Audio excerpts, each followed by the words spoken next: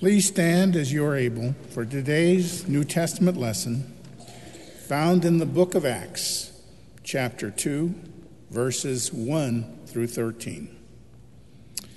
When the day of Pentecost had come, they were all together in one place. And suddenly, from heaven, there came a sound like the rush of a violent wind, and it filled the entire house where they were sitting. Divided tongues, as of fire, appeared among them, and a tongue rested on each of them. All of them were filled with the Holy Spirit and began to speak in other languages as the Spirit gave them ability.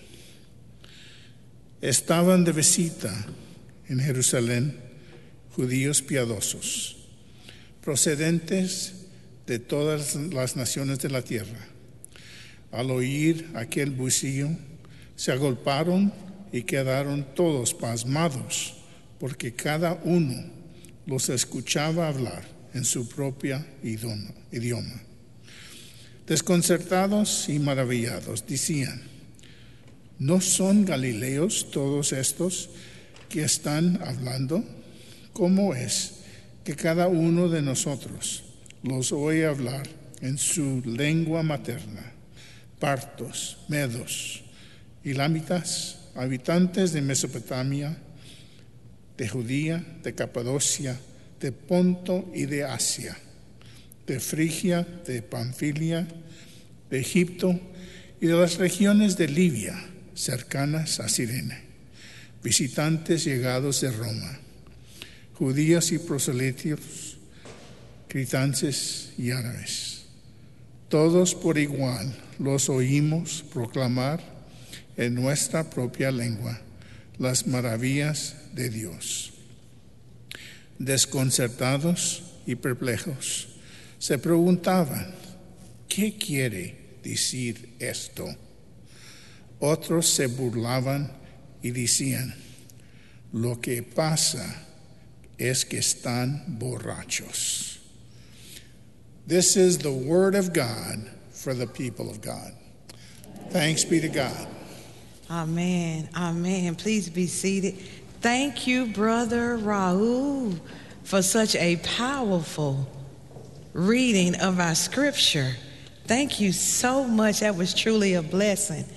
Well, friends, welcome to week 7 of our sermon series, Kindred Hearts, where tonight we are blessed to worship together and hear the word of God as we explore the birth of the church. Let us pray. Gracious God, Heavenly Father, Lord, thank you. God, thank you so much, Lord, for allowing me to be your messenger this evening. Whew. Lord, I feel your power and your presence. I feel your spirit burning within me. My feet are on fire. Oh, Lord. Oh, God, use me to deliver your word. Holy Spirit, preach it, teach it. Speak, Lord, speak, Lord. We, your children, are listening. God, open our ears to hear and our hearts to receive and our eyes to see and our mind to comprehend as we celebrate the gift of the birth of the church. It is in Jesus' name that we pray. Amen. Amen. Forgive me. I've got to come out of my shoes. My feet are on fire, and they're really hot, y'all, seriously. And I feel like that was probably the most, decent item that I could step out of right now. So, amen, amen, amen.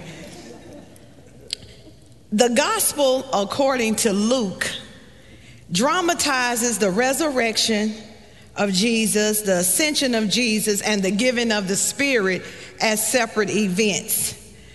Jesus was crucified at Passover time. he ascended 40 days after his resurrection, and the Holy Spirit came 50 days after the resurrection and 10 days after the ascension of Jesus. So Luke starts chapter 2, first of all, they have to have 12 apostles. Remember, there's 11 because of Judas. So for Luke, in Luke 1, they established the 12, they cast lots, and then now they have the 12. And now Luke proceeds to describe the descent of the Holy Spirit. So the scripture starts, when the day of Pentecost had come, they were all together in one place. Now, something always happens, if you notice throughout scripture, when they're all in one place. Every time the disciples are in one place, in an enclosed place, something powerful happens. Remember, they were in a closed place, and then it said, suddenly Jesus appears, right? So we know when he says they're all in one place, that something powerful, phenomenal is getting ready to happen. All of a sudden, we have the 12 and the 120, I'm assuming. They're in this enclosed place, and then scripture tells us, and suddenly, I told you that word was coming, and suddenly from heaven, there comes a sound like the rush of violent wind, and it fills the entire house where they were sitting. Oh, I wish I was there. You know what I'm saying? I wish I was there, just sitting there, and then woo, boom, shoo. You know, woo, I would have been right there and just, oh, yes, Jesus. And just to receive, oh, that power. And then scripture says, the sound. See, when God, when God makes a grand entrance, you know, it's not sometimes just like this, but God is loud, right? And God makes this loud, audible sound. Whoo, and everybody, and before they could probably catch their breath good, scripture says, then here comes these flaming tongues of fire, just everywhere. And they land on each one of them. Woo, that was a lot of tongues. Jews from all over the nation are gathered together because Pentecost is not something new to them. Pentecost has two probably significant meanings. So first of all, before they received the Holy Spirit, Pentecost is a festival, and it's known as the Festival of Weeks.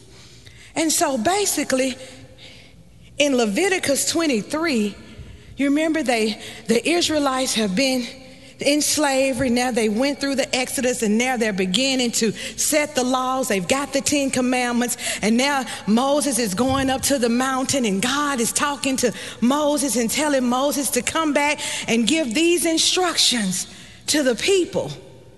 So the festival of the wheat harvest in Leviticus 23 is where they're learning to grow the fruits. And so they're supposed to take the grain of the first and give it as a burnt offering to God. So that's fire. So it's not amazing, but it is amazing, I guess, that God uses fire in Pentecost when he comes in this enclosed place.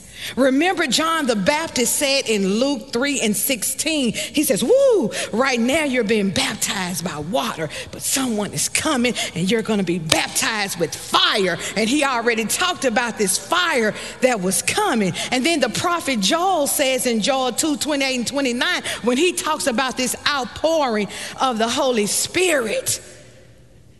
So here is God's presence, and it's being experienced by them visually and audibly, this manifestation of God's Ruach. And then of this fire. And throughout scripture, we always hear about fire. You remember every time when God is present, when he's talking to one of his, it's always fire somewhere. You got the burning bush. You got the fire of the burnt offering. It's always fire. You remember the pillar of fire that gave them light when they traveled at night. So everywhere there was God, there was fire. So fire symbolizes God's purifying presence. That God is in the place. Not just through the wind. You don't just hear God. You're going to feel God. You're going to see God in the fire. You're going to feel him in the wind. And then scripture says, so they have these tongues. Now the tongue symbolizes speech and the communication of good news. Now this is powerful right here. You got the 120 and the 12. They're closed in. The wind has come. Here's the fire. And then scripture says they began to speak. They began to speak in an unknown tongue. They began to speak in a language, but catch this, you have to catch it. It's a language that they don't even know. So this is nothing that they've studied. They are all speaking in a language that is unknown to them. But here is where the power of the Holy Spirit comes into play. They're speaking in the Spirit and through the Spirit, yet the Holy Spirit is so powerful that when they speak, they're enclosed in. The people outside the wall can hear, and not only hear what they're saying, but they understand it in their native tongue. That is how the power of the Holy Spirit. The Holy Spirit is powerful. And the Holy Spirit, like Jesus, like God, it all has a purpose in God's salvific plan. It all goes together. In our text today, the meaning of Pentecost is God equipping his church. His church. Let me say that again. God is equipping not your church, my church, their church, our church. But God is equipping his church, his people with his spirit. Meaning that the church is because of God. The church is to glorify God. The church is about God. The church is for God. And wait a minute, not just equipping his church and his people with his spirit, but so that he is glorified. Not just a place to have a Holy Ghost time, y'all, but a place where we have a Holy Ghost time is in the spirit, but we're talking about God. In every nation. See, God had a plan all along. God wanted a church all along. You can call it what you want to. He had church with Adam and Eve. He had church with Abraham. He had church with Noah. All through here, God had a plan for a church. For people on one accord, serving him, loving him, and worshiping him, to be together and to serve him in spirit and in truth, and to go out and to tell others. God's plan started with the Israelites in Old Testament. But what they didn't know is that it was bigger than them. See, stuff has to start somewhere. But it won't stay there. When it's God, it can't stay there. God, as I tell y'all, is a mover and a shaker. Okay? God gets around, baby. So God's plan was bigger than the Jews. God's church was bigger than the sanctuary, than the physical house that they came to. God's church is bigger than that. You see, God's plan was so powerful that God's plan was intended for all nations. Let me break it down to you like this. In Genesis 10, it tells us about Noah's descendants. Noah's 3 sons, and they had wives, and they had children. And then scripture tells us at the end, and they therefore went out among the nations. And see, now these same nations, they're back for Pentecost. They're coming back thinking it's the same old routine. We're going to bring our grains. We're going to give our offering for the festival of wheats. Yes, for our harvest. God, we brought you the first of our harvest. Hallelujah. Same old thing. But God's plan was time to be fulfilled. And God said, Holy Spirit, activate. And just like that, the Holy Spirit ushers in. Now you have to understand, the Holy Spirit is the third person of the Trinity. So I'm just going to do something. I'm going to tie it all together here. Okay. God the Father sent God's Son.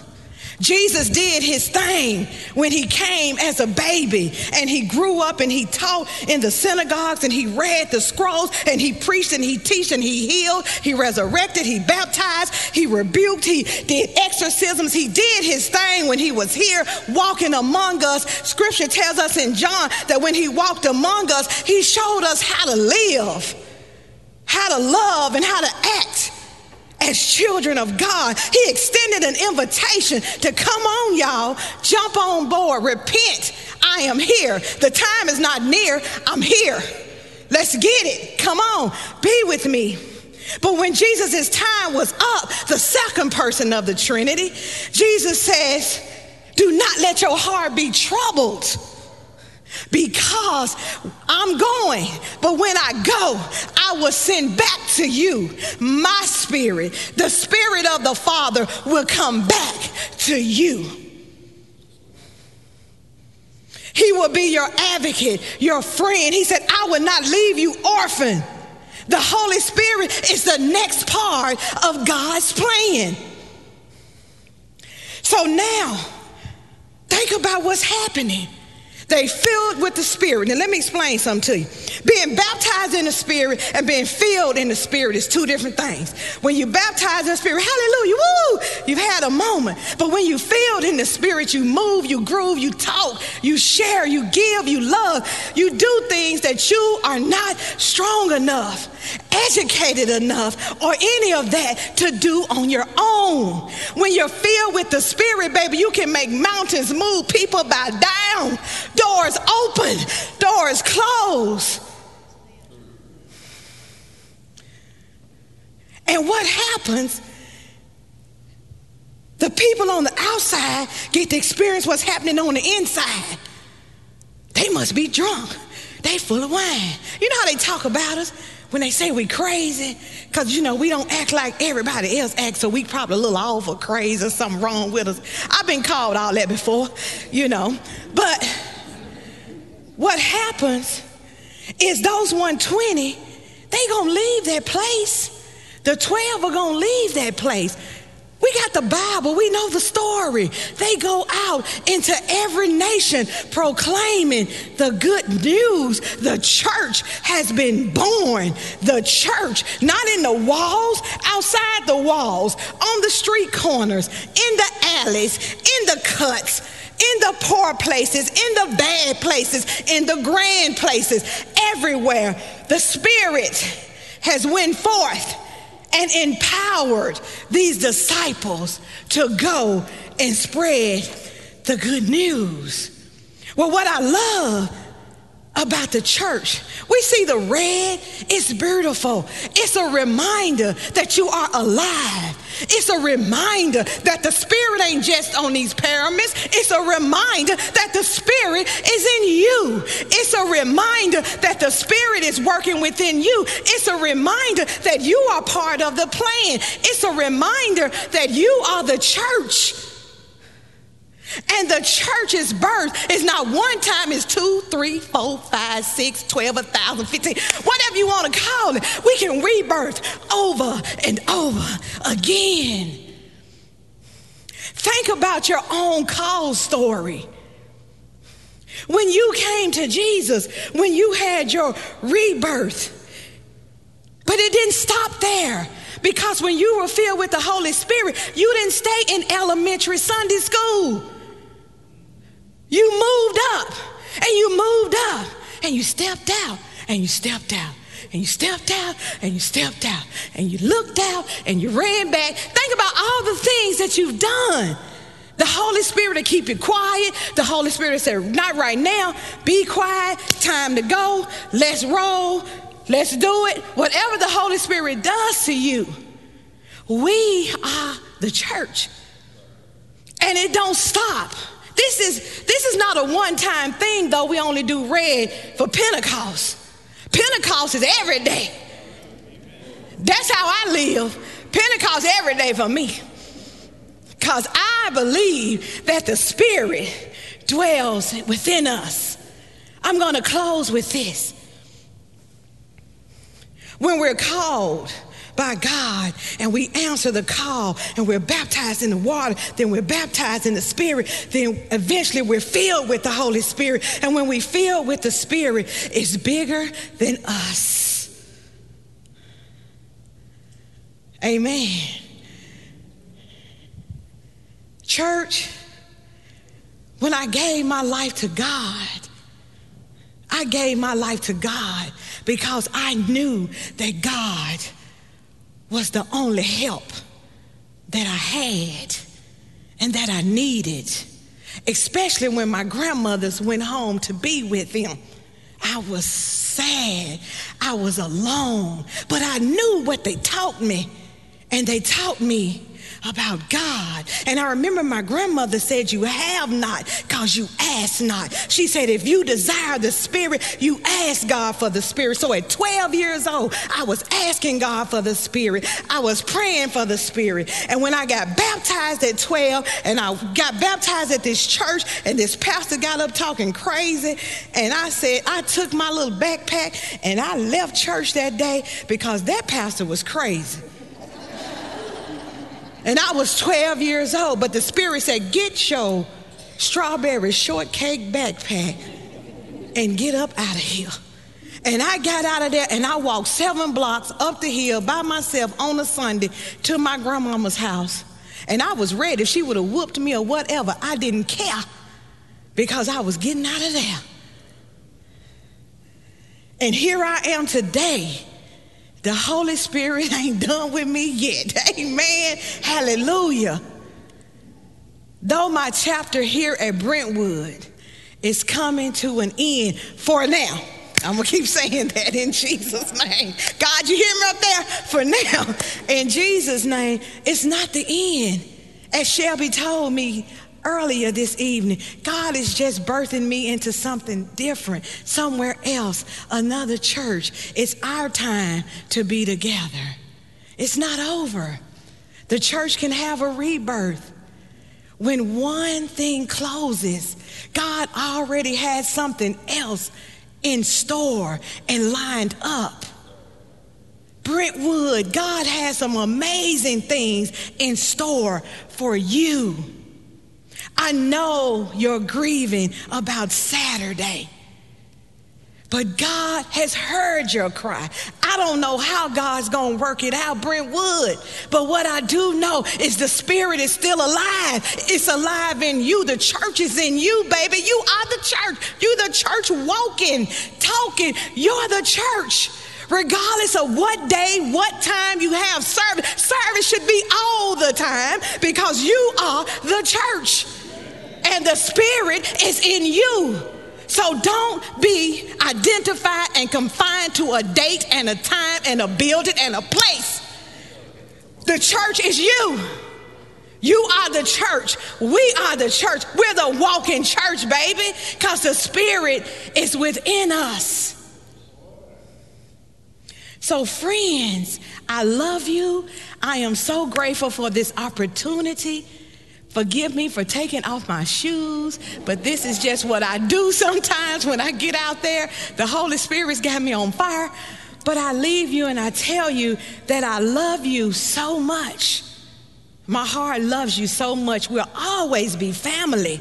You will always be my family because you have a holy mark in my heart. And I pray that I have one in yours. The same way you all tell me how much I've transformed you and all of that, you've done the same for me. So I leave you with my blessing.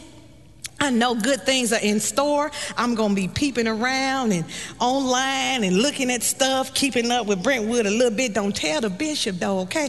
But I'm just going to be in here trying to see what Brentwood is doing, and prayerfully, Clark and Brentwood maybe, hopefully, prayerfully can do some things together because the church is alive and active. In the name of God, the Father, the Son, and the Holy Spirit, let the church say amen, amen, and amen. Praise God.